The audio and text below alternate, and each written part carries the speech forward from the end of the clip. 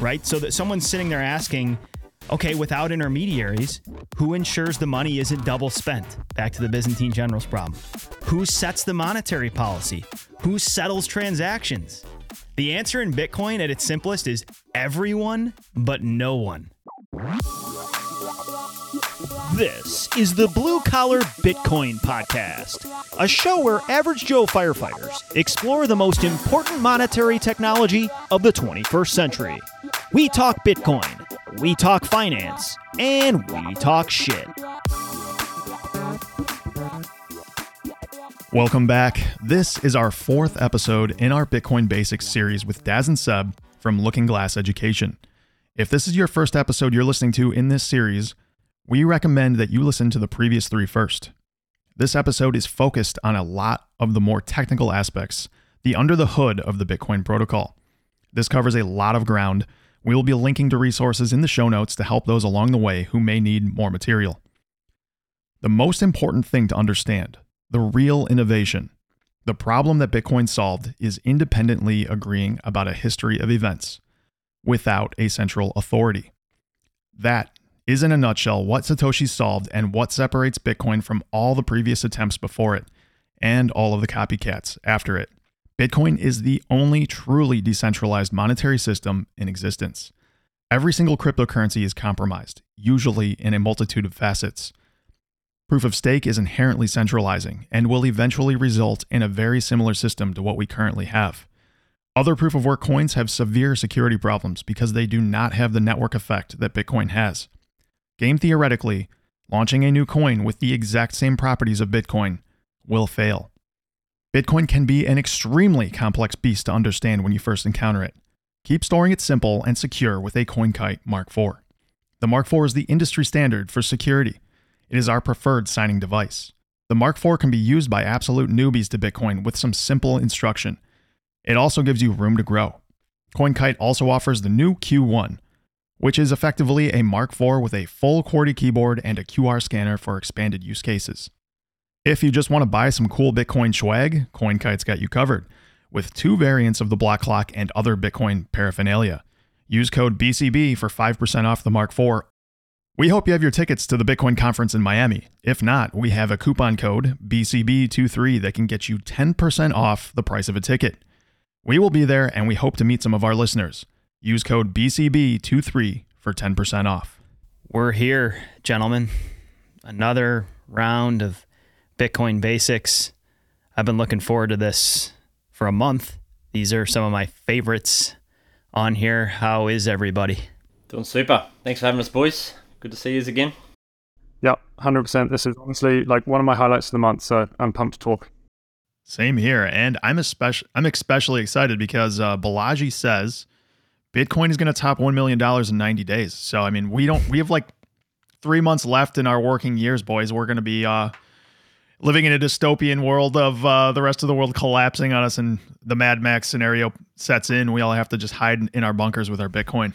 Lynn Alden shared a tweet yesterday. Must have been digging through the Balaji archives. And I don't even know who this guy is, actually, so maybe you guys can fill that in for me. But she was digging through his archives and picked up a tweet from January 2020 where he was saying, this coming pandemic will be an opportunity for governments to instate authoritarian controls and force mask wearing and all of these things from January 2020 which come to fruition. So I'm thinking, maybe he's a time traveler and maybe this is real. Otherwise, my thoughts on him are he is not a dummy, but he is, I don't know, he's a shit coiner, I would say. But I've read his book, The Network State. I've listened to a lot of hours of him talking to Lex Friedman. I don't think he's an idiot, but I think he's a sensationalist in a lot of ways. So, take that with a grain of salt. And you have to ask, like, why is he doing this? I'm going to hand this off to Seb because he's done some math for us. This doesn't make any sense if he's trying to increase the size of his net worth. Elaborate, Seb. You sent a tweet earlier.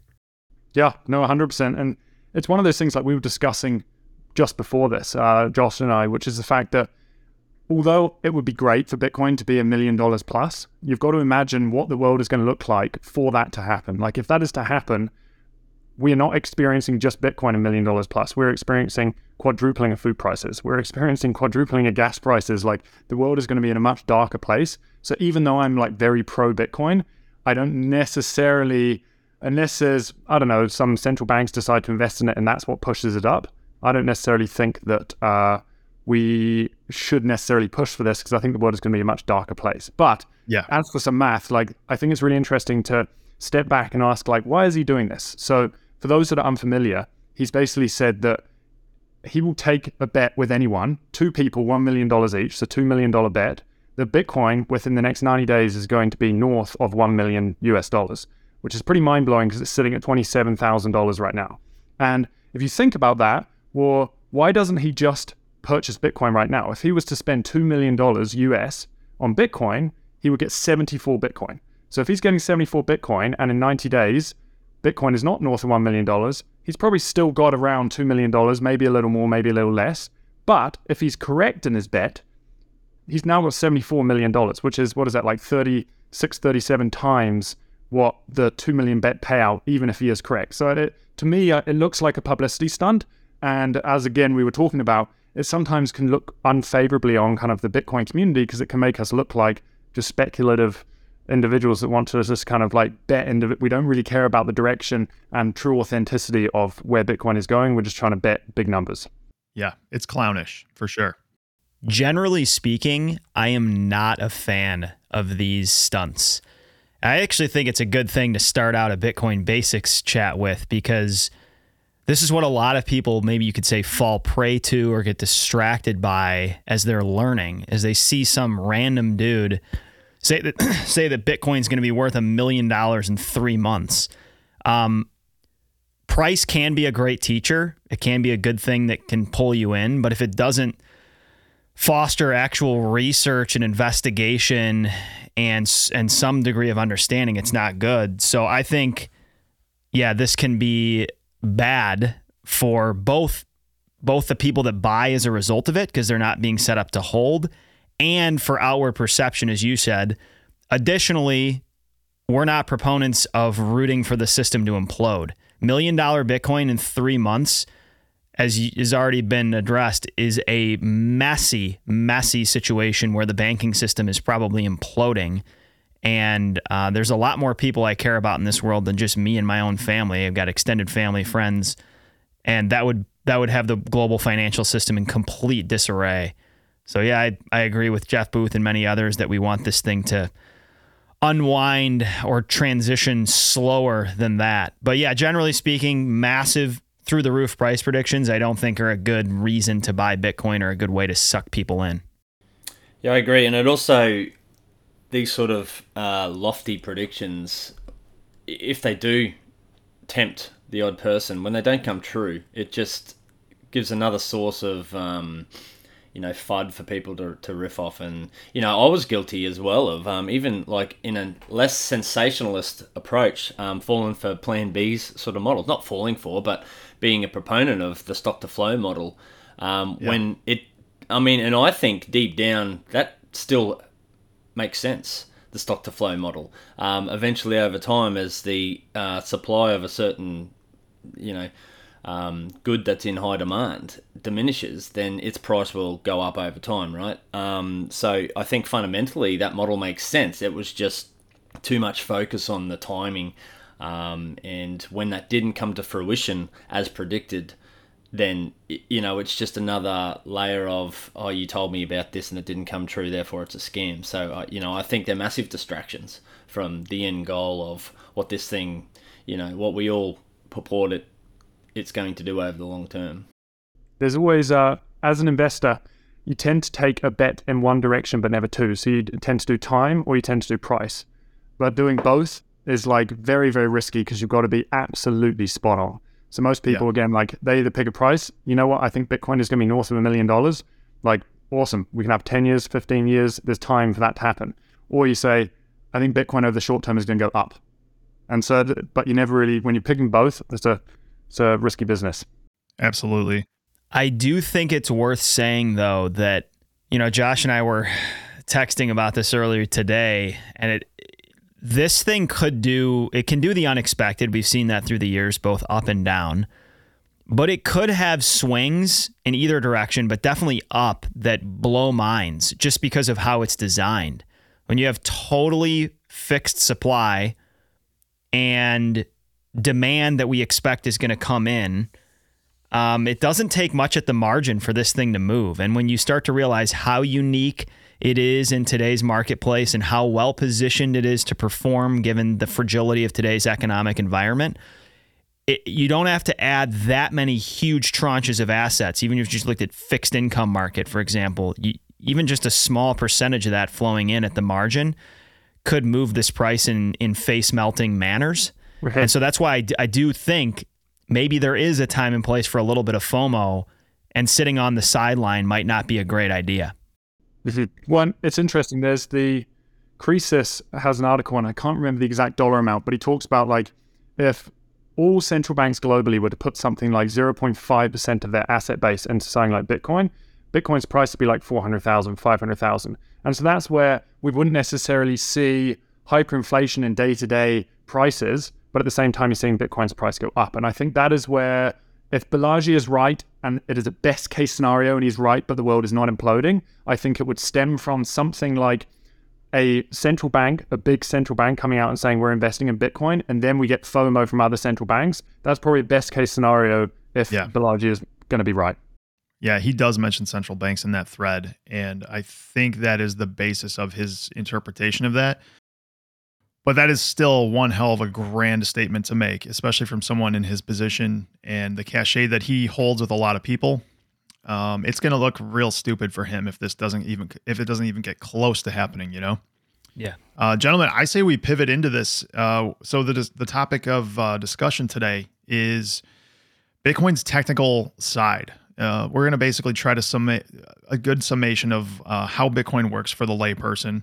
And forgive us, listener, if we kind of dive too deep down some of these rabbit holes. It's hard not to sometimes. But Satoshi had basically all the constituent parts of Bitcoin existed, minus some details, before Bitcoin was actually animated by him, which is interesting. All these parts existed. He basically was the one who orchestrated putting all these parts together in a way that game theoretically worked and bootstrapped this thing from being completely worthless in 2009 to the grand heights of almost 70,000 a couple of years ago to $27,000 today. So basically, he recognized the tyranny of the financial system he was operating under right after the great financial crisis. He wanted to engineer a system that could function as money and remove all trust from third parties. His goal has basically been successful up until this point, and his concept was humans can't be trusted, and we're all flawed, greedy creatures, and we shouldn't have the levers of control of the monetary system. And so he thereby removed them in a roundabout way. I think we should start this thing off by talking about the Byzantine generals problem really quick. And this is something that people hear and they're like, it just sounds complicated. It's a very simple idea. In a centralized system of accounting, somebody is in control of the books. Somebody is editing the books, and you have to trust that party completely because they have the ability to control it. In a decentralized system, there's nobody to trust. And so what you need to do is create a way for trustlessness to prevail. The problem is characterized generally by, imagine an ancient battleground where generals had surrounded a city. And the problem is they had to all coordinate in order to attack and be successful. They couldn't trust that their messengers wouldn't be intercepted by the enemy and therefore compromised. So they couldn't all centralize. Basically, the centralized control function was removed because they couldn't trust their messages to each other. So Bitcoin is the first decentralized form of money to solve this problem. And he solves it in a variety of ways, primarily proof of work, which is, well, we're going to get into that later, but proof of work is effectively what solves this decentralized trust problem. We've got a lot to bite off here. Like, even as we start this discussion, I'm like, wow, this is maybe the hardest of the planned 8 episodes, because I don't think this is fit for the audio discussion format. Like, I'm going to say right off the bat, if you really want to understand how Bitcoin works, you're going to have to study and read about it. There's no way you're going to be able to take away from an hour and a half with the 4 of us hopefully, we'll make Josh introed some great stuff there. Hopefully we can bite some of that off and explain some of it. I think like my goal is for us to, we've spent the first 3 episodes sort of unpacking the implications of this thing and the fact that it's arguably the hardest money the world's ever seen, the most inclusive money the world's ever seen. And I think the goal here today is to unpack why and how that matters and is the case. And before I hand it off, I agree, Josh, like it's important to recognize that this didn't just come out of the blue. Like this is a problem. This Byzantine Generals problem you just highlighted is something that had been worked on in decentralized systems for a long time. And at its core, Bitcoin's an amalgamation of numerous different discoveries, right? One-way hash functions, cryptography, the blockchain, which Satoshi added. But these are problems that people have been working on for decades, and Satoshi presented a solution that's been workable now for 14 years. And it has the makeup and design and architecture to continue to be so. That's kind of my intro, but I think we've got a lot to bite off here. It's going to be hard for this to be digestible, but we're going to do our best. Sweet. Okay. I think it's important to simplify down the Byzantine Generals problem and connect it to a centralized transaction. And so the way I like to try and think about it, in its like simplest form, and Josh touched on this, is like, so imagine there is like a castle, and now there's 2 individuals or 2 entities that are trying to attack the castle. Now these entities have to attack together for them to win. If one of them attacks, then the castle is going to overpower and in the end defeat both of them. So they have to attack together. But the problem is, one of the entities can send, say, a horseman to the other entity telling him, okay, we're going to attack at dawn. But the problem is, by the time the horseman reaches the other entity, how do we know that that is the horseman they sent? It could have been intercepted by the castle, and therefore the message has been distorted. Or how do we know that once the horseman has reached the other entity, how do we know that the other entity has even received the message? And so this is the problem when it comes to transacting, is if Josh and I want to exchange money between one another because we want to do a trade, how do we ensure that Josh is going to hold up his end of the bargain and I'm going to hold up my end of the bargain? And this is where like Visa has come in. So Visa, MasterCard, banks, what they do is they're a middleman that ensures that both parties are meeting their obligations.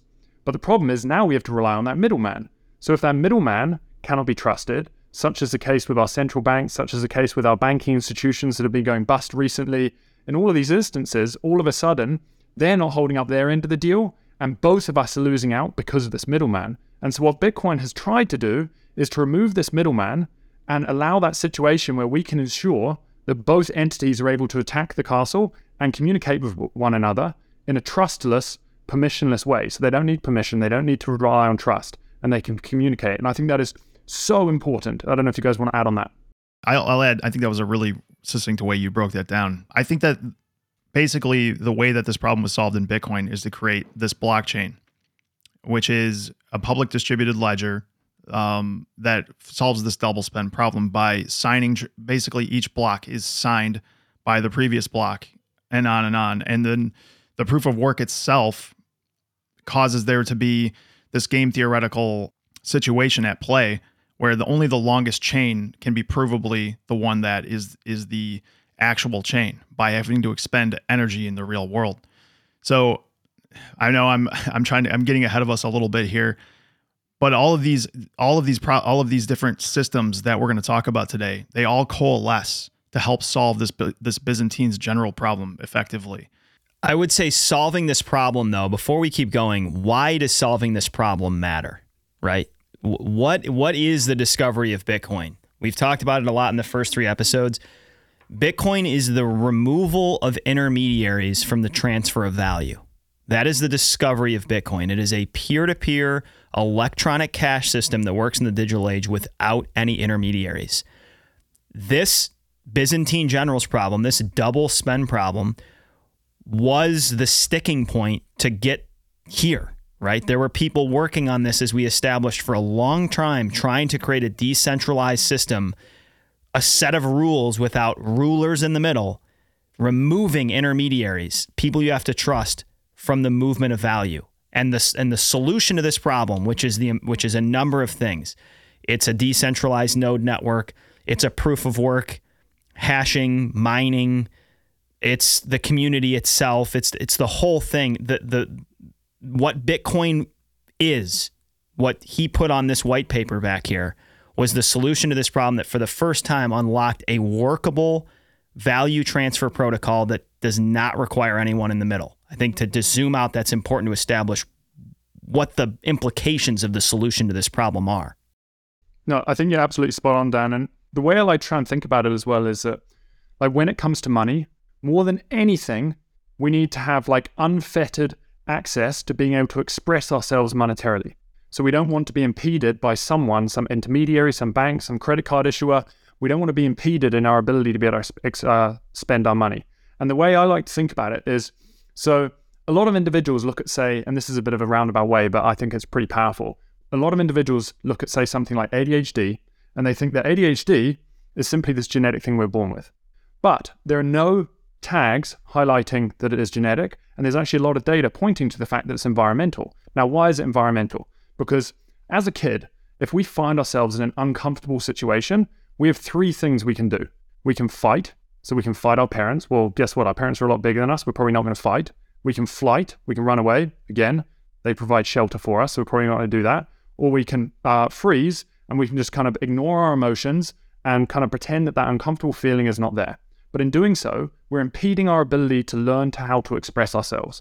And in the end, later in life, whenever we find ourselves in an uncomfortable situation, what do? We distract ourselves. And so from being unable to express ourselves fully, you can see the effects on our emotional body, on our ability to be able to kind of interact with the world from as an adult. And so when we look at money, the same thing is true.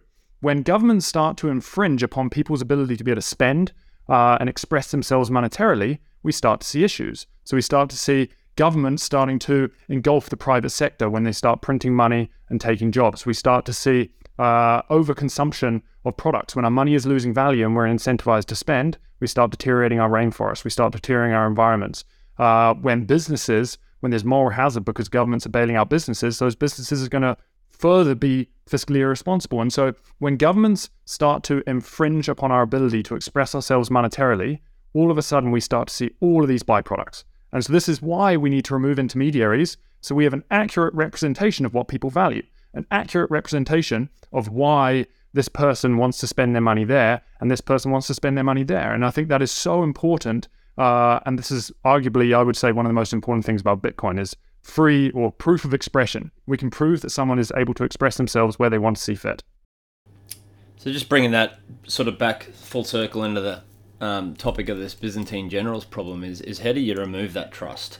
And this was the problem that all of these previous iterations of this faced was, how do we remove those intermediaries but maintain a true immutable record of account?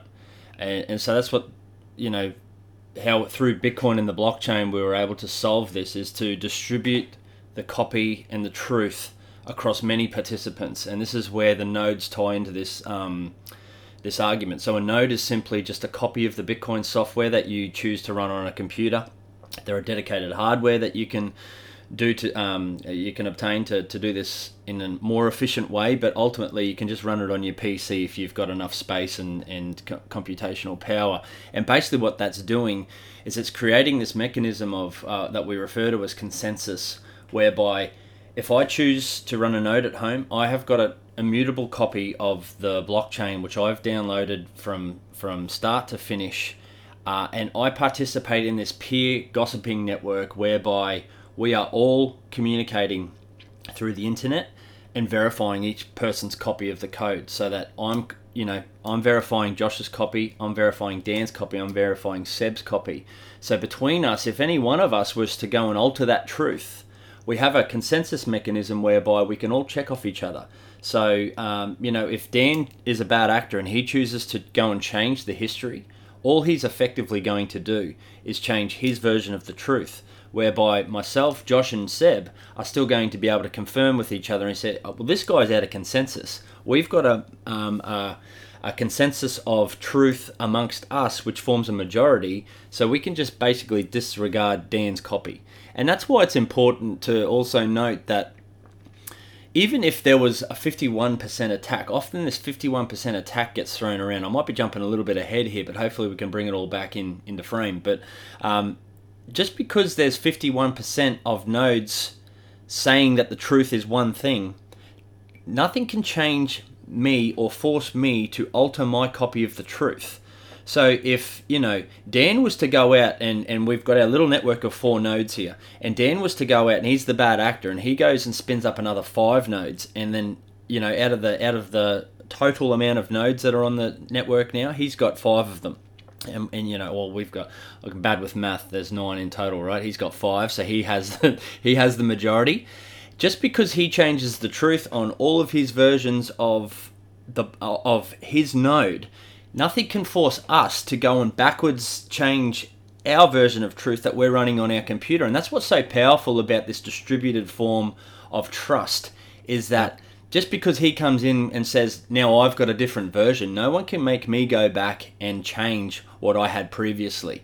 And so this just sort of ties it back into this Byzantine generals problem, is that how do we all agree on a truth? It's, well, if you were here from the start, there's a little bit, when you download a node, there is a little bit of trust in the fact that you're building it from scratch. But this is where the blockchain and proof of work and hashing all starts to tie in together, so that we can know what was truth from block 1 right up through to block 770,000, whatever we're up to today, is due to this hash and proof of work function, which we can hopefully start to dig in and start peeling some of those pieces off now. But it sets up that framework for a distributed copy of all of the transactions that have ever occurred on the system, is distributed amongst the nodes that choose to participate, and nobody can force a change in anybody's version of history.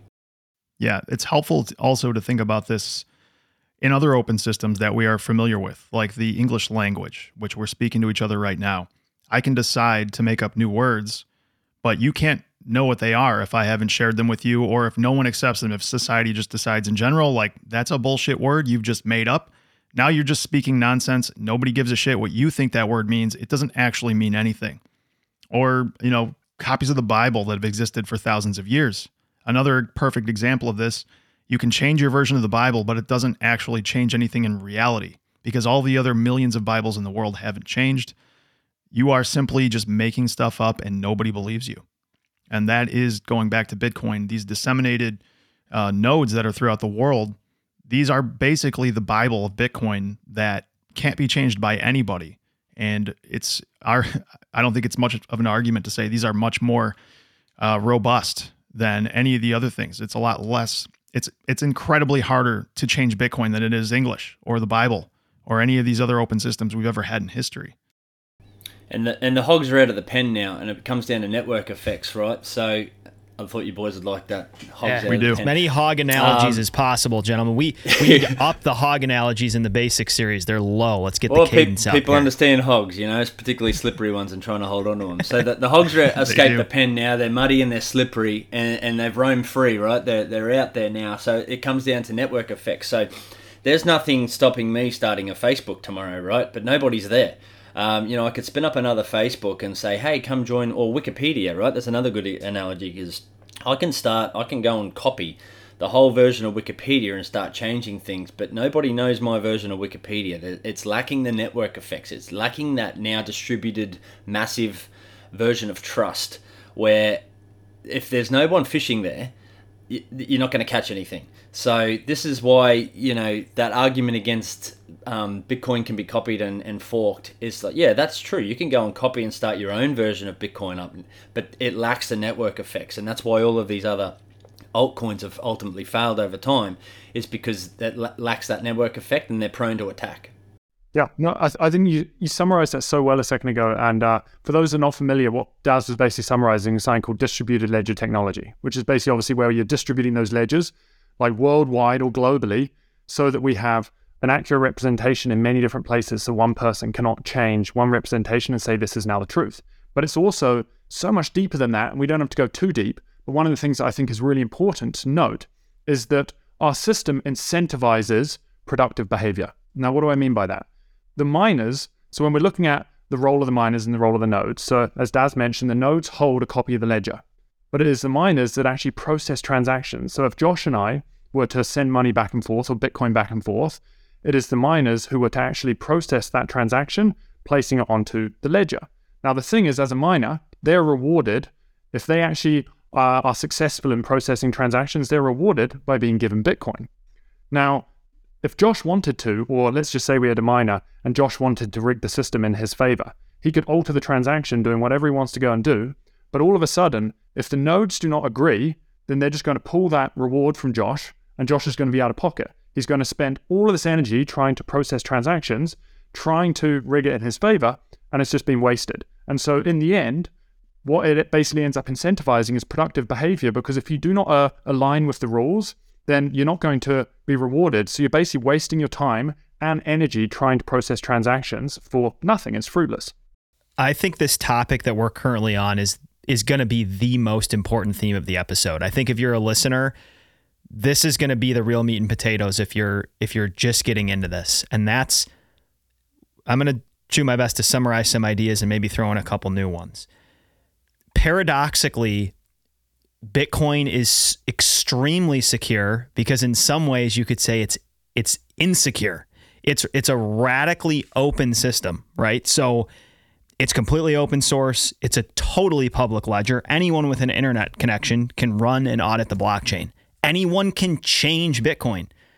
Any one of the four of us this afternoon could change Bitcoin and run our own version. But paradoxically, it's through this radical openness that we get tremendous security. And you guys have hit on some awesome examples of this, right? It's akin to saying anyone can change the English language, anyone can change Wikipedia, anyone can change the Bible. Anyone can change any of those things, but nobody's going to fucking care. And that's the same thing with Bitcoin. So the way that this ledger, and let's I guess define that, ultimately what Bitcoin is it's just a ledger, right? The foundational data structure behind Bitcoin, we call it a blockchain, but it's basically the ledger, the data that is Bitcoin, that's an accounting of who owns what. This ledger, this accounting, this Excel spreadsheet, however we want to conceptualize it, is at this point, based on what we know, run on hundreds of thousands of computers, totally independently, that are constantly checking one another. So as Josh hinted at with the Bible, it is akin to trying to changing a Bitcoin transaction is akin to trying to change Genesis chapter 4, verse 3. Good fucking luck, right? Everyone's got it. It's been around forever. It's got a massive network effect. It's got a ton of ardent supporters that want to make sure that chapter and verse doesn't change. And oh, by the way, those people are incentivized for it not to change, because ultimately what Bitcoin is enforcing is a hard supply cap of 21 million. It's the hardest money the world's ever had, as we've articulated. It's got no terminal inflation, right? And who wants that to change? Who that participates in this network wants that to change? Who wants their money to be devalued? Nobody. So not only is it massively distributed, but that massive distribution is bolstered by a bunch of people who are incentivized for it not to change whatsoever. So it's one of those things that when you first look at, you think, oh, that's completely insecure. It's totally open. Anyone can fuck with it. And then you realize, oh shit, because of that, it's actually incredibly secure and nobody can change it. And that is a mind fuck, and that takes a long time to get to, but it's through this radical openness that we disintermediate money, right? So that someone's sitting there asking, okay, without intermediaries, who ensures the money isn't double spent? Back to the Byzantine generals problem. Who sets the monetary policy? Who settles transactions? The answer in Bitcoin at its simplest is everyone but no one does all of those things. And it's a beautiful thing. And it can't be replicated. That's the last thing I'll say here is just this Bitcoin, not blockchain thing. Blockchain's cool. It's a linchpin in the discovery of Bitcoin, among other things. Okay, it's kind of what Satoshi brought that you could say is new, or one of the things he brought that's new. But if Josh runs a blockchain this afternoon, no one gives a shit. It's who's running it, how they're running it, and how many of them there are. The robust decentralization and the spreading thin of the blockchain that matters. And that's where the rest of crypto is massively missing it. Nobody gives a shit about your blockchain. It's about the network and everything working behind the blockchain that matters. And Bitcoin, in our view, is the only one that is worth paying attention to. There are at last I looked, something like 20,000 other cryptocurrencies that exist. Every single one of them is some kind of a deviation of Bitcoin or even an exact copy of Bitcoin. So that's back to the points we've all been making here. You can take the exact same thing. You can copy and paste it and you can create your own coin, but you don't have the network of miners. You don't have the hash rate. Basically the security model isn't there. So if it is anything that's valuable, it's going to immediately be attacked by probably Bitcoin miners who can jump onto that network. They can attack it while it's in its infancy and completely destroy it. And that's, again, back to the network effect you were talking about, Daz, which is good luck attacking Facebook. Good luck taking down Twitter. These network effects, they have momentum that cannot, well, I shouldn't say it cannot be stopped, but it's incredibly hard to stop. And once that ball is moving downhill, Bitcoin in its 14th year is at least years ahead of most of them, many, probably a decade ahead of the vast majority. And its incentive system is set up in a way that there's no reason for people to leave Bitcoin to go to some other coin that has less security and probably doesn't have anywhere near the node structure. It just basically, there is no contender when it comes to Bitcoin. You make a good point, man. And it's any other blockchain has to go through some period of centralization, and that's why Bitcoin really was the discovery of number zero. It was the first. You could argue from the first block it was kind of centralized, right, with Satoshi, but whether he did this on purpose or not, knowing the effects, he walked away from the project, released it to the rest of the world in order for anybody to participate, to start mining and participating in that network. And it was pretty well decentralized from word go, whereas all of these other blockchains that because they lack those network effects and the miners and the network of security, they have to go through this period of centralization, otherwise they're prone to attack. And that is why everything else but Bitcoin is regarded as centralized in name only, decentralized in name only. They are centralized at some point. They've gone through an iteration of being controlled by a select number of people, and most of them are prone to like pre-mines and other incentive structures whereby those people who set that up hoard a whole heap of the kitty for themselves before they release it to the wild, right? And that's probably getting off on another topic, but it just sort of highlights that importance of a decentralized network, and Bitcoin was the only one to achieve that from its infancy. Seb? No, I think that, again, absolutely spot on. And I think one other thing that's really important to note is that when it comes to Bitcoin, many of you guys, if you're listening to what we're saying and you're new to this, you're probably going to say, okay, well, if people can't change it, then how's it going to adapt? How's it going to evolve with changing technology? Now, what's really fascinating is that if I came out and I managed to say, okay, you know what, guys, like we have quantum computing coming. All of a sudden, quantum computing is going to create a huge competitor or potentially break down Bitcoin. Now, we're not going to go into why it's going to break down, but let's just say for a second that quantum computing is a threat. Now, as a developer, I could come out and say, okay, we need to make XYZ change to the Bitcoin code, and some of the individuals on Bitcoin may agree, some of them may not. Now, what's interesting is that over time, Bitcoin would fork, so you'd have Bitcoin, or you'd have kind of two chains of Bitcoin, one with this new quantum computing change and one without. But what's interesting is that over time, it is the majority of the nodes that can vote on which one they want to go with. And so, although Bitcoin is incredibly static in the sense that it doesn't allow for people to just go in willy-nilly and change it, at the same time, it can also adapt to the changing environment. So as technology evolves, as we start to face other threats, Bitcoin, if people feel it is a legitimate threat, then Bitcoin still has the capacity to adapt to the changing environment, which is like, it's incredible. And I think that's really important to highlight, because when you're looking at things like Ethereum, they're changing their whole monetary policy. They're changing their whole structure with very little input from others. And that's scary. You don't want a monetary system that can easily be changed just because some guy decides to change it. Yeah, and it comes down to that game theory we spoke a little bit about earlier as well. Is like there's so much economic value tied up in the participants of this network that any change is very slow and methodical and pulled to pieces, because there's so much wealth now tied up in this, in the mechanisms by which secure it. Any proposed change by developers are completely picked apart by other developers and other people who know how to interpret the code. So any major change is very slow. Like it takes a long time to even implement to flag support, because we allow at that time to be picked apart and make sure there's no security vulnerabilities. And you know, that's why a lot of these other cryptocurrencies are always, like Seb mentioned earlier, like Ethereum's gone through that many monetary policy changes to suit what they're trying to achieve, and they're always trying to evolve and adapt, and ultimately that opens up security flaws. It's not as secure. You know, Bitcoin's changes are very slow and methodical, just because there's so much wealth tied up in those participants. They don't want to fuck it either, you know, so they take their time, they go through, they make sure there's no security vulnerabilities before anything's sort of proposed and changed and implemented, which is, you know, just another sort of testament to that game theoretical distributed consensus mechanism. And when we say that Bitcoin is hard to change, we're not saying that it's hard to develop on.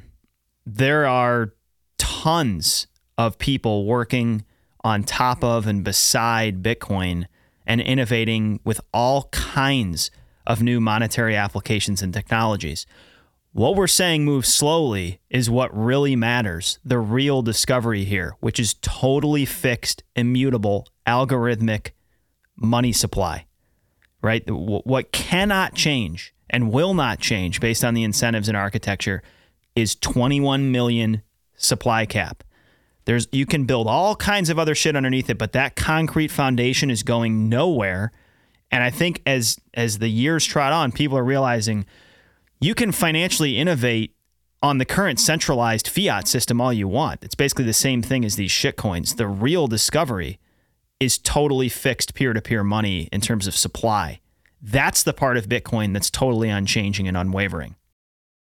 No, and again, you highlight one of the biggest misconceptions about Bitcoin, which is many of you guys have probably heard the fact that Bitcoin can only process 7 transactions per second. So how is it ever going to be used as a monetary medium for the global population?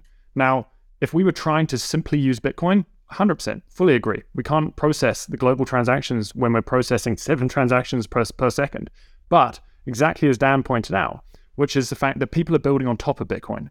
And now, this is the same in our present-day monetary system. Our system is not running on the base layer rails. Instead, you have these layers built on top of one another. And so, to give you kind of an example, so at the base of the US system, you've got FedRail. And the FedRail is basically what allows these big commercial banks to interact with the Federal Reserve, the central bank.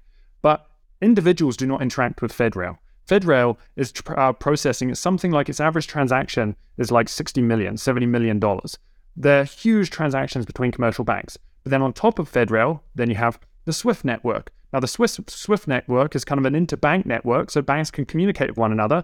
Now they're starting to process customer transactions. But then on top of the SWIFT network, you then have, say, credit cards. Credit cards allow for fast, minute, minuscule transactions, quick and almost instantaneously. And then on top of that, you have credit cards. You have gift cards and other forms of money. And so the same thing is being built on Bitcoin. Bitcoin is the base layer, and we don't intend, if Bitcoin was to ever be a monetary or a monetary use case globally, which we hope it will, in such a scenario, Bitcoin is not going to be transacted on the base layer, on the bottom layer between individuals. Instead, we're going to be using things like Lightning built on top of the base layer.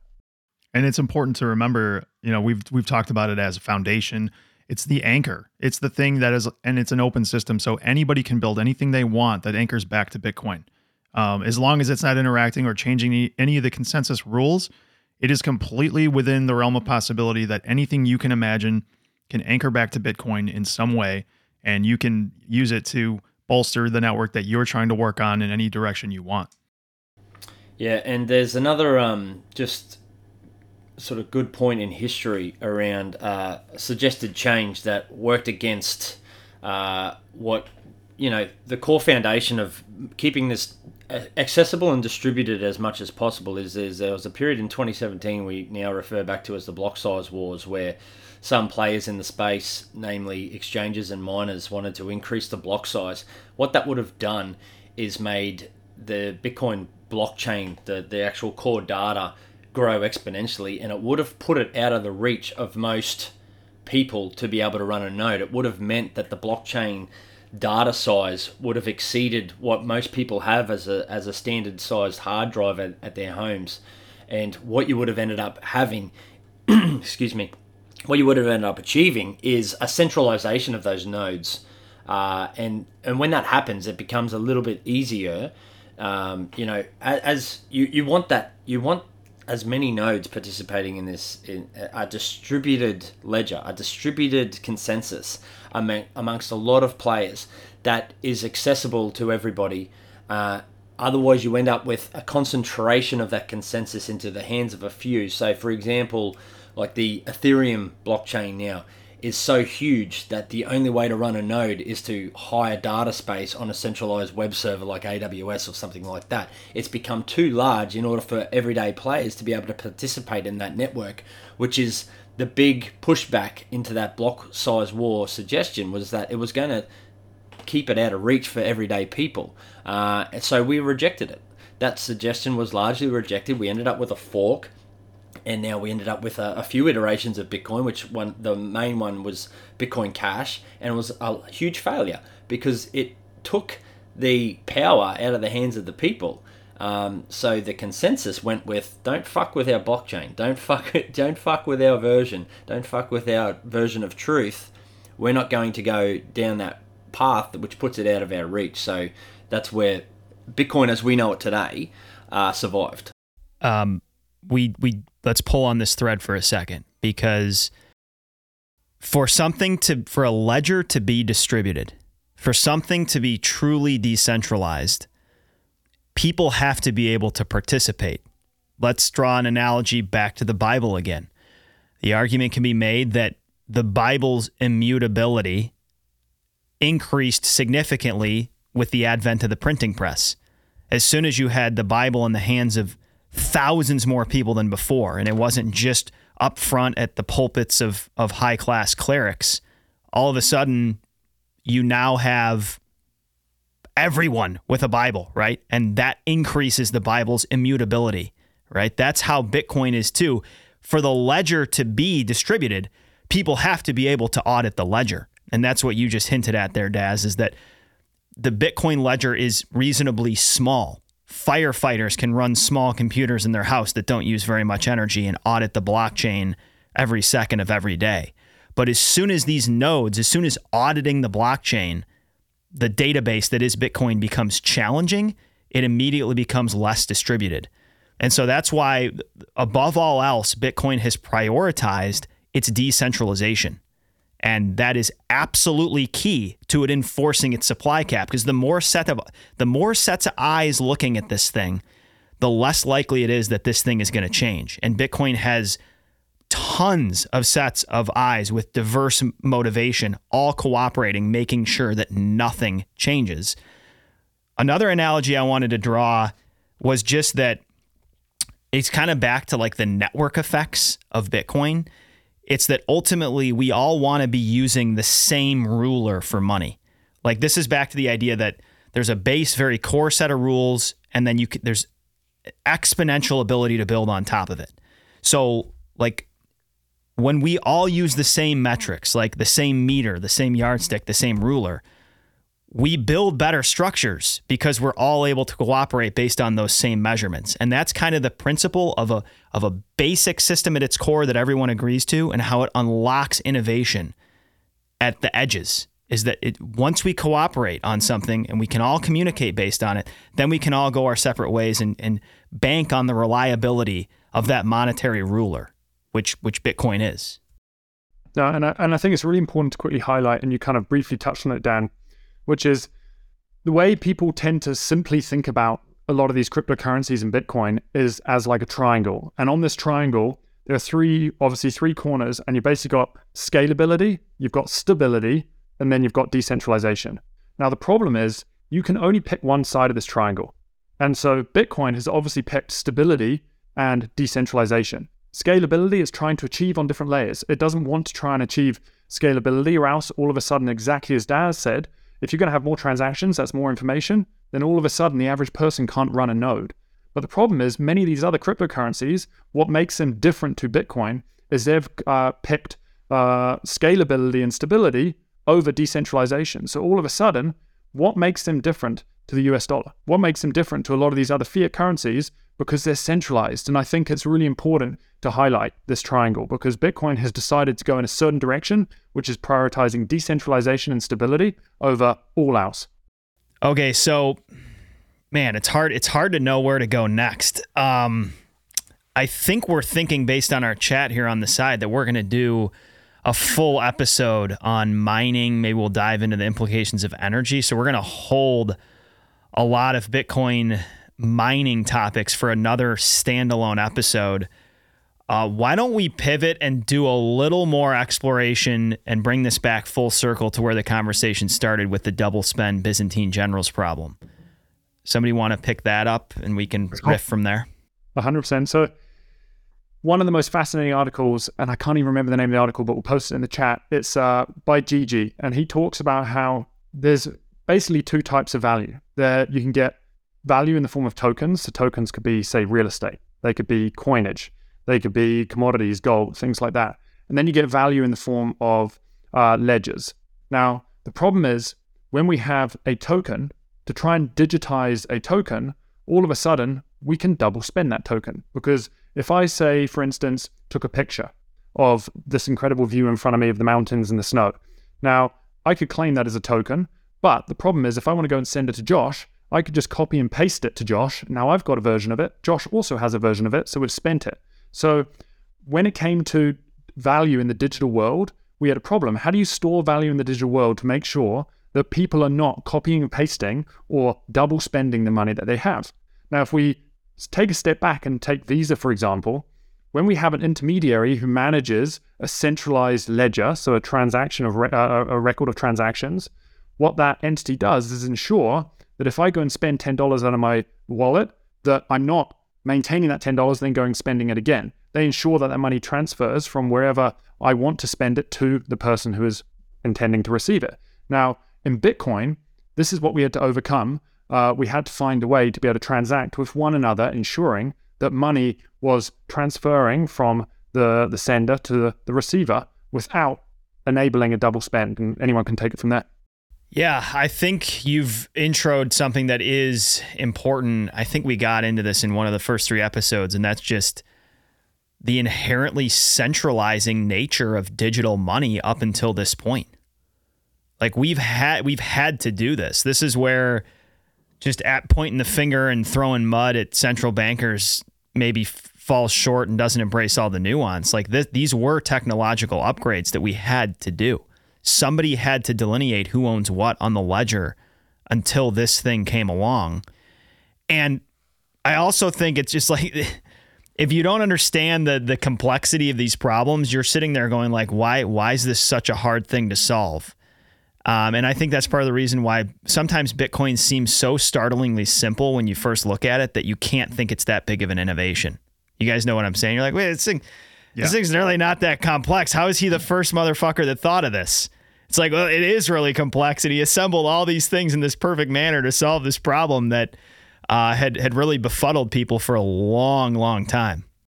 Yeah, and he also, in that same article, I can't remember it off the top of my head either, we'll put it in the show notes, he talks about how in the physical world, like say you're, I think he used an example as a shepherd, you have, hooks that you have, say 20 sheep, you put them on the sheep, when they come back, you take the hooks off, you put them on the wall, you can verify because in the world, in the reality, those 20, rings are back on the wall. You can verify without having to go back to a ledger and verifying or double checking that they're all there because they are all physically there and you can see it.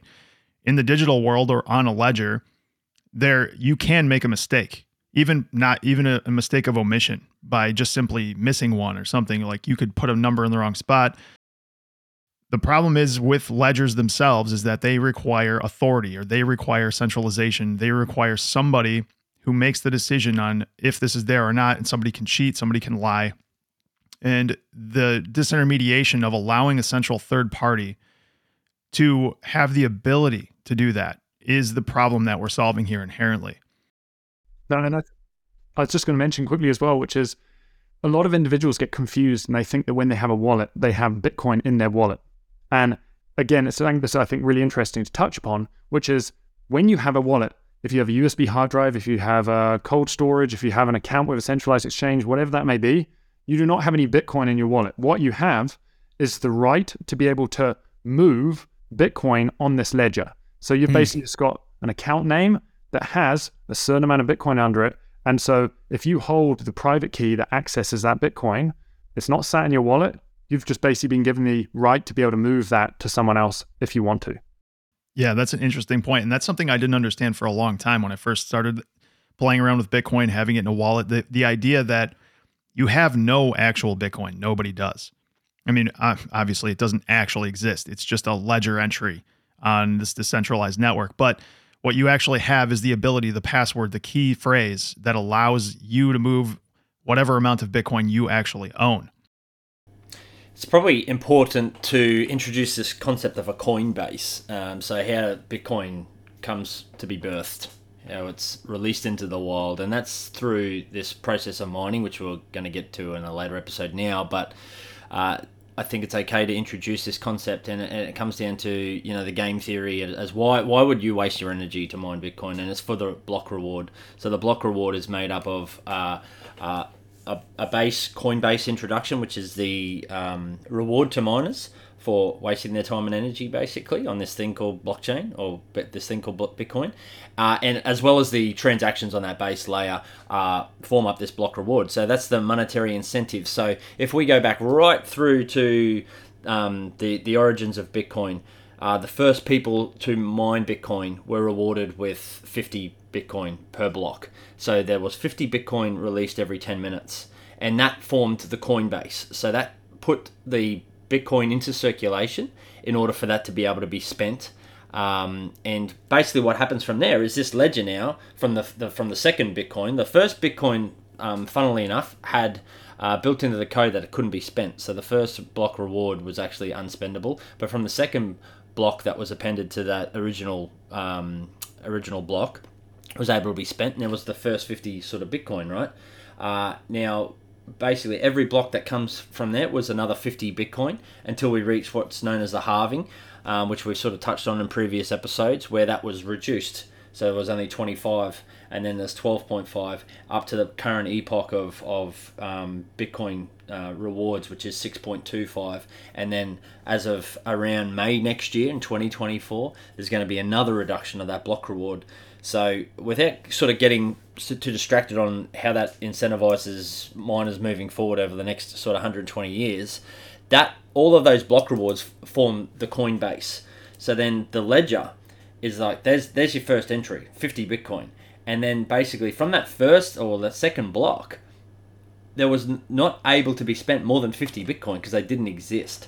So it was from there that now we build out this distribution of who owns that 50 Bitcoin. So the first miner might have sent that off to 5 different individuals. Now each of these different individuals on that database now have a balance of 10 Bitcoin each.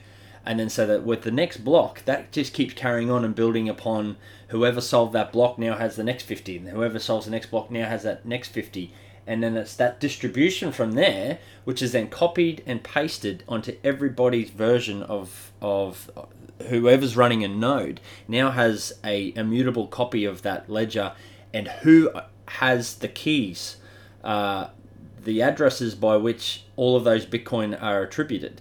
So then it comes back to the concept that Seb just introduced around wallets, is how do we control who can actually spend that Bitcoin? I think what you just articulated in a roundabout way, but might be worth clarifying, is that it's sort of this cooperation between miners and nodes.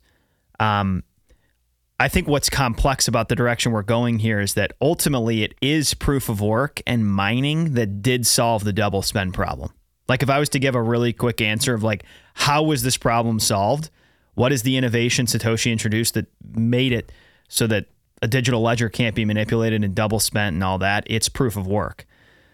And what's so, and we'll get into this in the standalone episode, but essentially what mining does is it blends the physical and the digital world.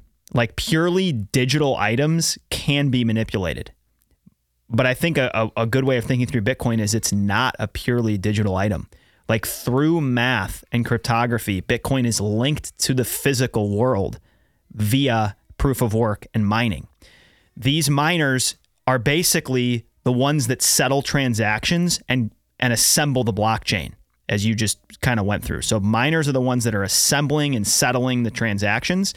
And then the node network, which we've referenced, they're enforcing the rules and checking the accuracy of every single transaction that ever happened. So nodes are ensuring a couple things: that the proper amount of work was done, the physical tie, the real world energy tie was completed by miners, and that everything the miners did was totally accurate.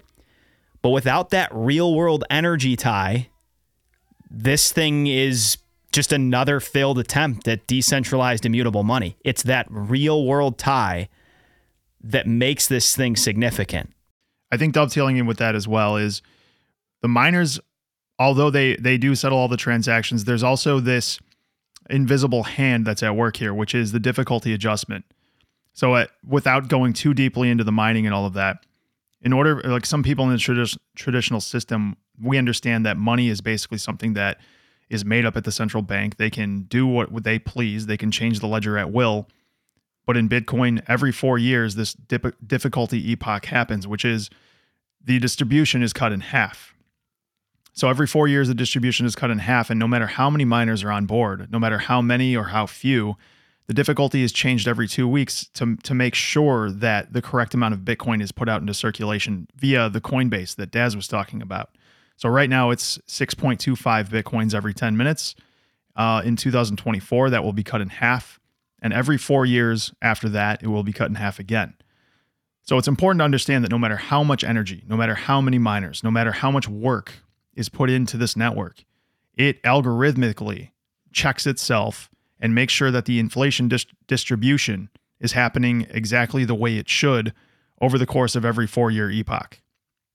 And I think that's a really important thing to note, because back to the trusting nobody, we're not trusting anybody to distribute money, Bitcoin, into this network. We're trusting this algorithm to do exactly what it's been coded to do, which is distribute these things exactly on the method and on the schedule that we all know is already set in stone. I think as well it's important to tie kind of this holistic picture of kind of what it is that we've just been talking about, because we've kind of touched on 4 different individuals who are kind of involved in kind of the Bitcoin network. So first off, we have the developers. The developers are basically individuals, whether it's Satoshi or whether it is anyone can basically become a developer. I don't know how many developers there are, but there's many developers contributing to the Bitcoin code base.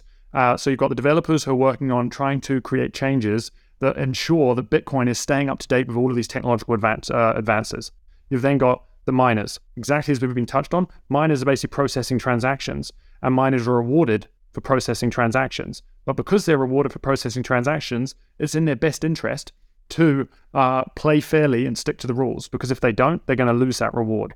You've then got the nodes, which look at everything, all of the transactions that have been processed, and ensure that all the miners are staying and playing by the rules. But at the same time, they're also the ones that implement the changes from the developers. So if there is a change, it is through the nodes which we vote as to, are we going to go forth with this change or not?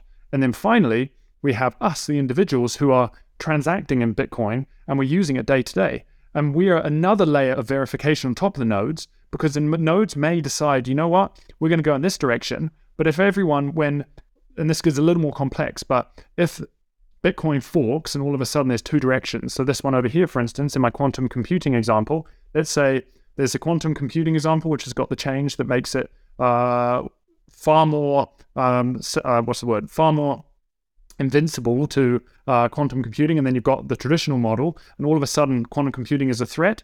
If the individuals decide to, you know what, I'm going to store all my money in the quantum computing one, they're also voting saying, I believe this one is of more value. And so all of a sudden, you've got these 4 individuals all interacting and collaborating together. So you've got the developers that are doing the code base. You've then got the miners that are verifying transactions, are being rewarded to do so. You've then got the nodes, which are overlooking the whole system, and they're ensuring that changes are being implemented, and the miners are playing by the rules. And then you've got us who are transacting and then directing capital to where we feel offers the most value.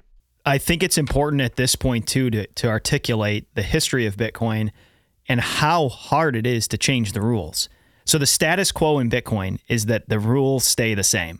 Let's just take the most simple rule, that being the hard supply cap of 21 million, or the block size, I guess, for where I'm about to go.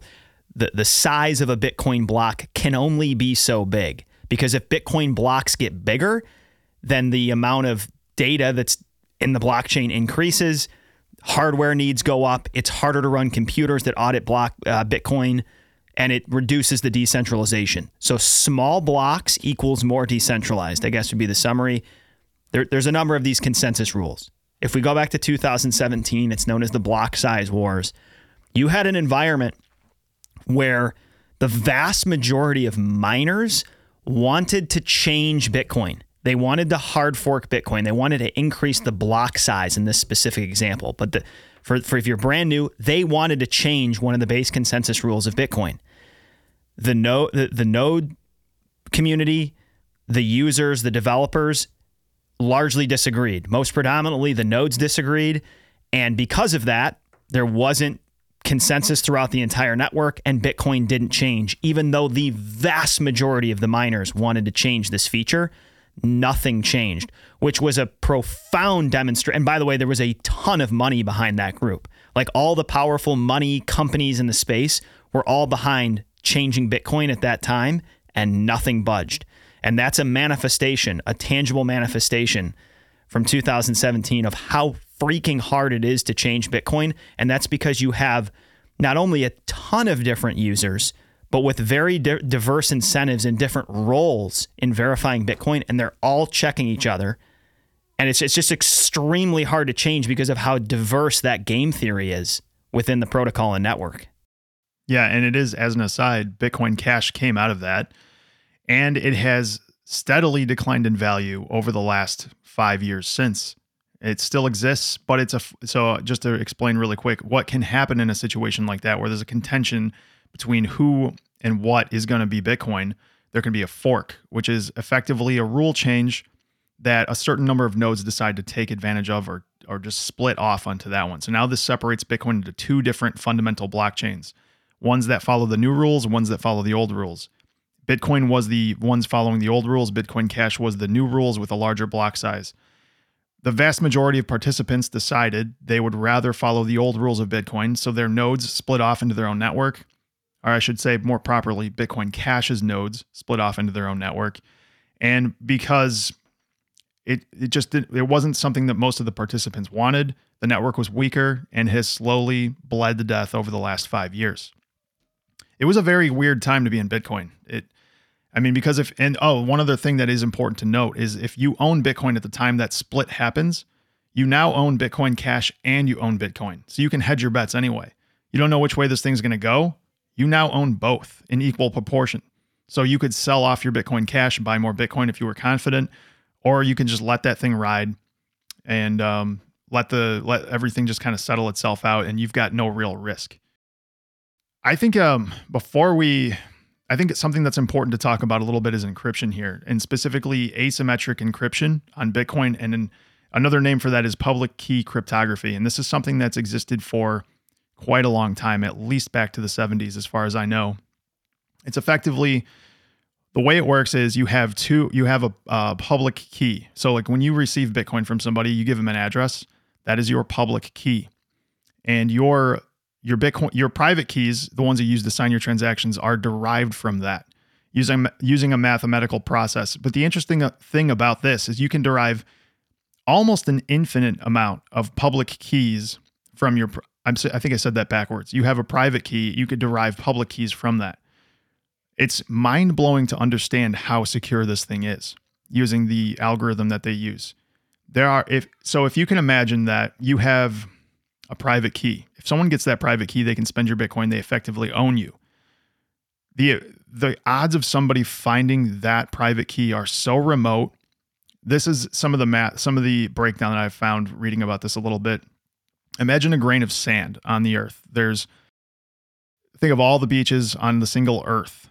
Your private key is one of those grains of sand, but it's orders of magnitude more than that. If you can imagine 132,000 earths by 132,000 earths, that's, in astronomical terms, that's 11 times to the sun and back. That's square. And then multiply that vertically 33.5 billion times the length of the known universe. And find a grain of sand in that vast ocean of sand. That, when you read and understand that, and like Seb, you mentioned earlier that quantum computers could make this feasible, actually, but those are quite a distance away, and we can change this in the interim. But just as it stands now, those are the odds that it would take for someone to guess your private key. I mean, I can't think of anything. I mean, you could win Powerball probably thousands of times before you're ever going to find someone's private key. To clarify for a second for anyone that's just brand new, basically that Josh is articulating how challenging it would be to hack or get somebody's password to get into Bitcoin. Like a private key is essentially steal your money. Yeah. So as Seb said earlier, and I forget who else chimed in, like nobody owns Bitcoin. Bitcoin owns your Bitcoin. It's just on the ledger. To move or spend the money on the ledger, you need that private key. I think a good way to understand it is like your public key is your bank account number that somebody could send money to, and your private key is your password to get into that bank account. And it's basically mathematically impossible to infiltrate someone else's account. And I think it's also really important to add one more kind of point that I think is important, which is the fact that when it comes to Bitcoin, Bitcoin is pseudo-anonymous.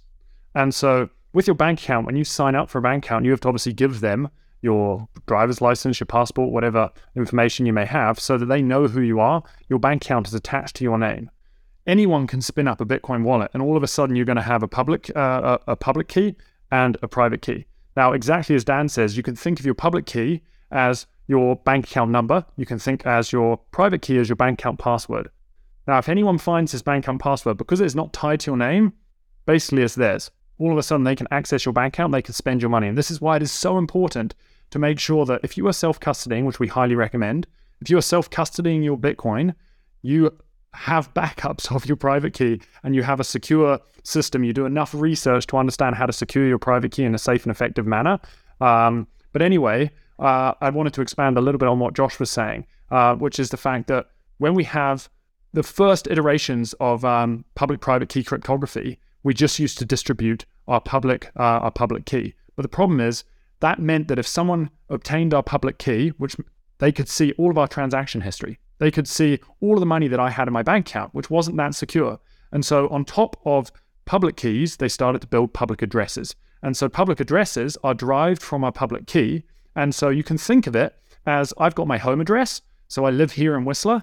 But if I don't want to give someone my home address, I can open up a PO box. Now that PO box can still be attached to my address, but if someone sends mail to it and they were to look in my PO box, they're not going to find my home address. And then each time that I transact, I don't have to open up just one PO box. If I was to transact with Josh, I can give him one public address. If I was to transact with Dan, I can give him one public address. I can give out thousands of these public addresses, but no one is ever going to know my public key, so they can't see all of my transactions. And so I just wanted to expand on that a little bit. Yeah, that's a great analogy too. Yeah, it's a really good point about distributing that pseudonymous ownership as well. Like Seb was saying, I can. He gives me a public address. I can go and check the contents of that public address. He might have used that 1,000 times. So if I know that public address, I can go and see every single transaction that he has done using that same public address. But if there's no way I can peer in and see what his other public addresses are, knowing that one public address. And this is the power of that cryptography. By the same token, I can't get back to his public key or his private key in any way, shape, or form with any computing power that's available now. And it's akin to finding, that combination is like Dan was saying, it's akin to finding one atom within the whole entire universe. That's how vast that is. I feel like it's like trying to find the single sock in my clothes pile. It's just... You never want to find a single sock. It's never... No, yeah. You find a single sock at the firehouse, run away. It's probably going to be crispy and that thing goes straight. Put a pair of gloves on, throw that thing in the trash. Or just pretend you didn't see it. Yeah. We actually did have a guy, Jim, who was fucking with everybody at the firehouse. He had a bunch of extra socks he brought from home and he just hung up one individual sock in each bunk. We would never dream, Josh. That's a place of the utmost professionalism. I wanted to say one other thing that I think ties some of these themes together.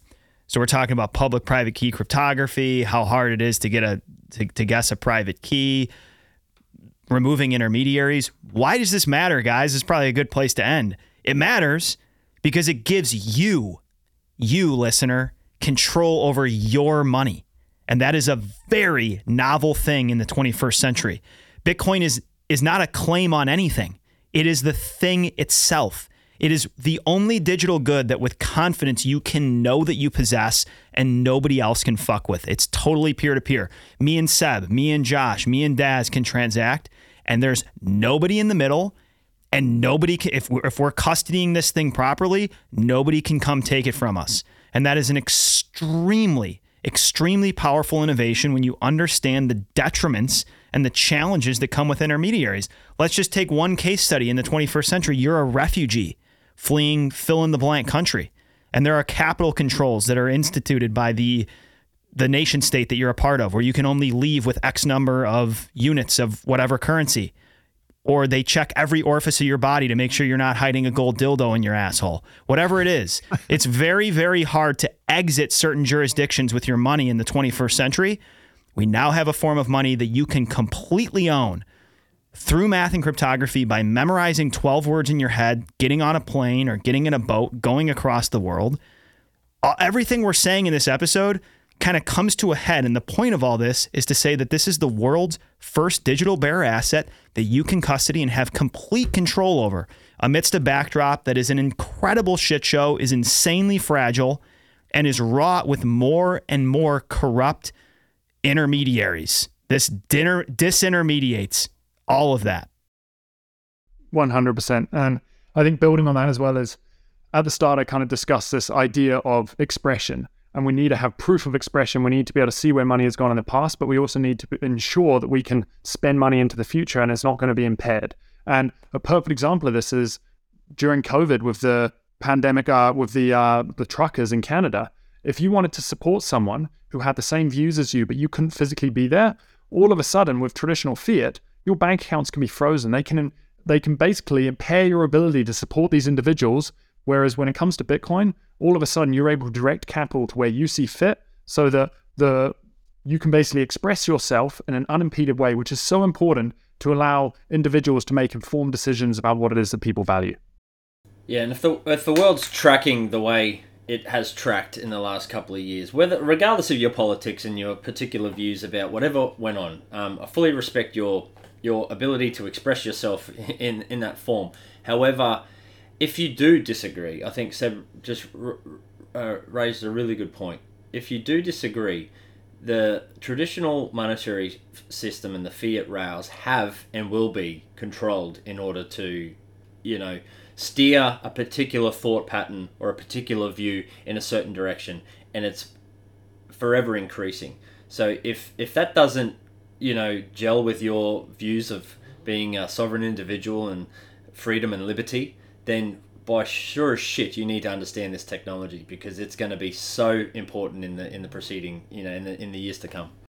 I've got I'm sure you guys have all read it, Bitcoin is Time. I reread that in the last week, and there's a quote out of this that I thought was perfectly fitting for the end of this discussion. So this is out of Gigi's Bitcoin is Time. What is the new idea here? What Satoshi figured out is how to independently agree upon a history of events without central coordination. He found a way to implement a decentralized timestamping scheme that doesn't require a timestamping company, a server. It doesn't require a newspaper or any other physical medium of proof. And it can keep the ticks more or less constant, even when operating in an environment of even faster CPU clock times. And that's with the difficulty adjustment we talked about. So that is, in Gigi's view, in my view, and I think that all of you gentlemen would agree, this coordination of events in a decentralized structure is the magnum opus of what Satoshi created here. Yeah, and building on that as well, there's one more that I think is absolutely fascinating, and it's Julian Assange, so obviously the founder of WikiLeaks. It's a talk by him. It's either in 2011 or 2014. I can't quite remember. If you type it on YouTube, you'll be able to find it. And he talks about how history, and if you've read 1984, it's he who controls the present can control the past. He who controls the past controls the future. And so when you can rewrite history, all of a sudden you can alter how people see the future. And so I think that it is really important to make sure that we have an accurate record of history. And Julian Assange highlights that for the first time in history with Bitcoin, we have an accurate record of history that cannot be altered.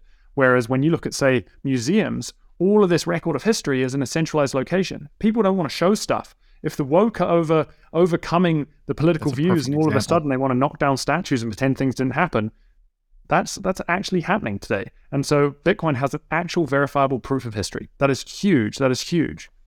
There's another period in history that we're sitting at right now. We're on the precipice of I don't know if any of you guys have used this ChatGPT, but it's absolutely phenomenal, right? Oh yeah, we have. But hey, wait, as a quick anecdote on that, sorry to hijack, but the application I'm finding it most useful for right now, Daz, is explaining macro shit I don't understand. So like this morning I was asking it, explain the reverse repo market to a firefighter. And it gave me a great, simple explanation of the reverse repo market. But this thing, it unlocks a lot if you're a hungry learner. Sorry to hijack. Go ahead. No, I've been using it in very similar ways, going down a nuclear energy route at the moment, which is phenomenal. But I think like it presents a real danger as well. Seb and I were riffing on this only yesterday around what's going to be verifiable truth moving forward. So if I'm putting so much trust into this ChatGPT, I'm going to have to put a fair bit of trust in the fact that it's going to tell me what is truth, right? And the other thing which is really interesting is the cost of production now for content is approaching zero. Yes. So somebody can just spin up a book in fuck all time using ChatGPT to say, and it will basically frame up any argument that you want to make, right? Mm-hmm. And then you can just remove any bias that you choose to make. But your cost of production to put out a book now, spruiking any sort of truth that you want, has marginally gone to zero with QuickTime. So we're at this precipice now where we're going to be inundated with information, and it's going to be really much more difficult to pass through what is actual truth and what is referenced truths. And I think this is another opportunity for just to highlight the power of this public-private key cryptography, and this other protocol that's starting to take shape called Nostr. Is basically if I didn't say, we could go out on Twitter, right? Somebody could spin up another fake Twitter account, right? And start spruiking, saying this is what Daz said. But Nostr, on the other hand, is a partnership between this private-public key cryptography, whereby I actually sign these transactions using my private key. So if it's not signed verifiably through this cryptography, then I didn't say it. And there's a real big opportunity here with this pivot point between this cost of production on information and this public-private key cryptography, whereby we can meld the two worlds and start to intertwine verifiable truths by the actual sources. Does that make sense? Totally. Yeah, that does make sense. It's a great point. I love that theme. Man, two great finishing comments from both of you, because I think we have to look forward and see how precarious truth is going to be. Like how easy it is to manipulate digital information. How in the floppy fuck is our species going to cooperate is one of the questions and that's where Bitcoin comes in on this white horse and says, here I am, come to daddy. Like this is a way for all of us to cooperate and communicate without having to trust each other and without any fuckery in the middle. I mean, it's an innovation that's time has come. There's no irony. Like that's how things work. They get developed and built precisely when they're needed, or at least ones that take off and we all know about. And that's what Bitcoin did. Think about the development on everything, how fast it's going to expedite. My brother works at an engineering firm, and they're using ChatGPT to write firmware for some of the products they're making now. Like this happens in the last month. You're a Bitcoin developer. You can take out a bunch of the intermediary boring steps for moving faster and then go back and check everything again. But this just accelerates this entire inflection point in history to a degree that I don't think any of us have really grokked yet. Oh man, people have zero idea, and I don't think they understand the deflationary aspects, and this may be a whole conversation in its own. People have no understanding about the deflationary aspects, about how if ChatGPT is basically essentially free, and all of a sudden, all of these jobs, whether you're a lawyer and you need to spin up a draft document, rather than spending 10 hours, you can now spend 20 minutes, read over the document to make sure it's accurate, change a few things, all of a sudden there's going to be jobs that are no longer necessary, a large portion of jobs in society. So that's going to drive down prices. But if prices are going down, then there's less profits. And if there's less profits, well, who's going to pay the interest payments on our debt that we have right now? So all of a sudden, this is where our system, I believe in the next year or two, it is quickened pace as to a major deflationary collapse of our monetary system. Yeah. If I could agree. just do another little segue into another tangential conversation, that's why it's so important for a deflationary currency. And I was only just thinking about this morning before I jumped on with you guys, probably why I was late, because I was sitting there having my coffee pondering this. But yesterday, I'm changing the wheel bearings on my fucking boat trailer, right? I'm not a mechanic, so it took me about 4 years. 4 years, literally. It took me about 4 hours to change these bearings because I don't do it every day, right? So it was a bit finicky, didn't have the right tools, but I know how to do it. I know what I'm doing, but it was a pain in the ass, right? And a deflationary currency, in an inflationary currency where I know my purchasing power is losing time, my goal now is to stack and invest, right, to create a better future for myself. So I made a conscious decision to spend the time and do those wheel bearings myself rather than pay somebody, a professional. But as my purchasing power increases over time, fast forward 4 years, there is zero fucking chance I'm doing my own fucking wheel bearings again as my purchasing power increases. And I'm looking back, my time is going to be way more valuable in the future knowing that I have a monetary standard that has gone up in purchasing power over time. I'm going to pay the next pleb who wants to work hard and stack. I would gladly hand over that money. Whereas right now, living in this inflationary world, it was more of a use case.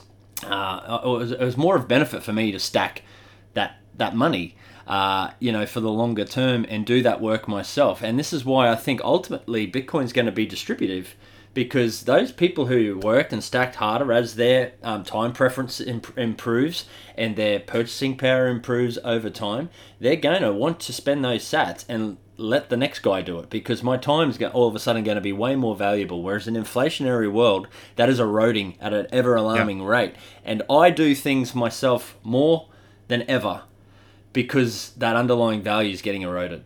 To bring this back to where we started, when Bitcoin is at $1 million in 3 months from now, I'm probably going to sell a little bit of Bitcoin and pay off my house. I'll be straight up. I'll pay off my house. You don't have nearly, we just talk about it. We don't own any of this shit. There's nothing to get rid of.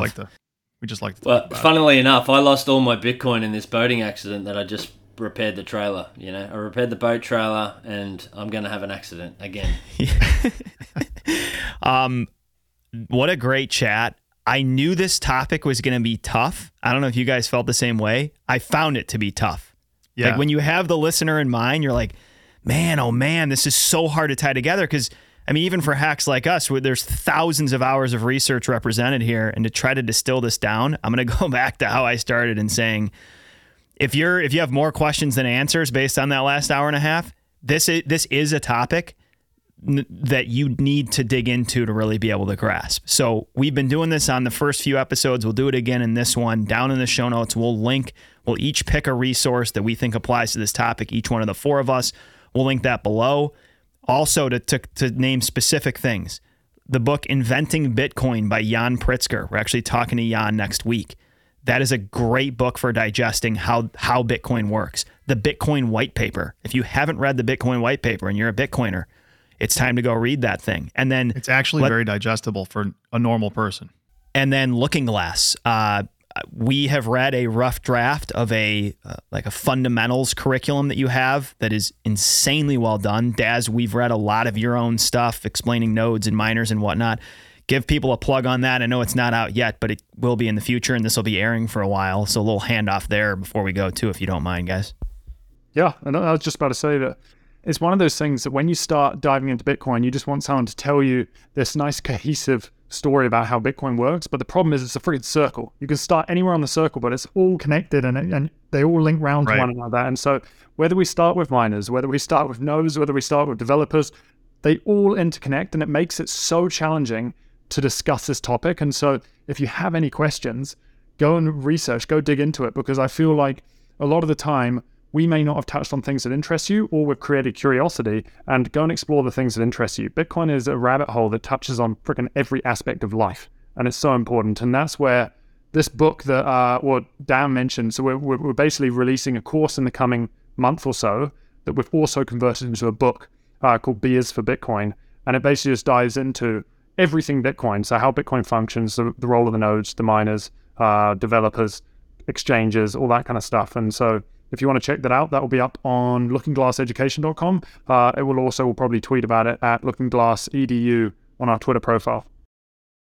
Yeah, so just highlight as well that we're releasing it in both a book and a course. So our overarching theme for Looking Glass is to make all of our content free and accessible to those people who need it most, and that will continue to be the case. But if you can spare some sats and support that idea,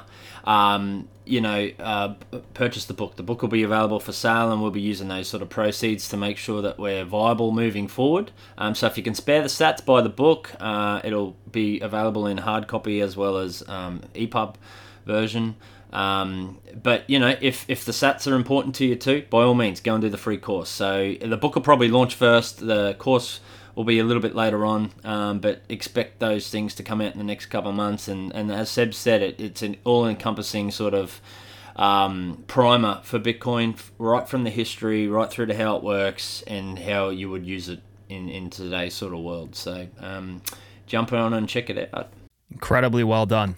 Thanks for the work you guys are doing on all that. As a roadmap to what's coming, we elected in the side chat during this conversation that we're going to do a whole nother episode on mining and energy. And then past that, we have buying and custody. We have Bitcoin, not crypto. We have Lightning Network, layered money and scaling. And then Bitcoin misconceptions and viable risks. That's a rough roadmap to what we have coming in this series.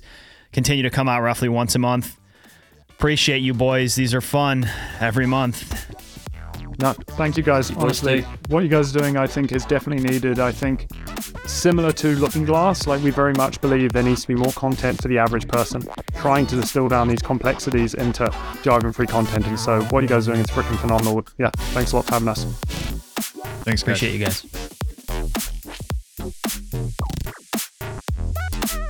Thanks so much for listening to the episode, folks. If you're appreciating our content and smelling what we're stepping in here at BCB Pod, here's a couple notes to pay attention to as we close out. First, you can genuinely help us extend our reach by leaving us a review on Apple or your podcast app of choice, as well as subscribing to our Blue Collar Bitcoin YouTube channel, where we post videos of these discussions as well as other shorts. Second, we are live on Podcast 2.0 apps. Our go-to app for listening to pods is Fountain app. Literally get paid sats for just listening to podcasts. There is no catch. You can also stream sats to content creators on the Lightning Network on Fountain, as well as create and share clips with the Fountain community. Go find us on the Fountain app, link down in the show notes. Third, we are active on social media, most predominantly Twitter @blue_collar_BTC. We're also on Nostr, Instagram, and TikTok. All of these links are on our website, bluecollarbitcoin.io. If you want to get in touch with us, our email is bluecollarbitcoinpodcast@gmail.com. Until next time, continue a relentless and open-minded pursuit of knowledge. Take care.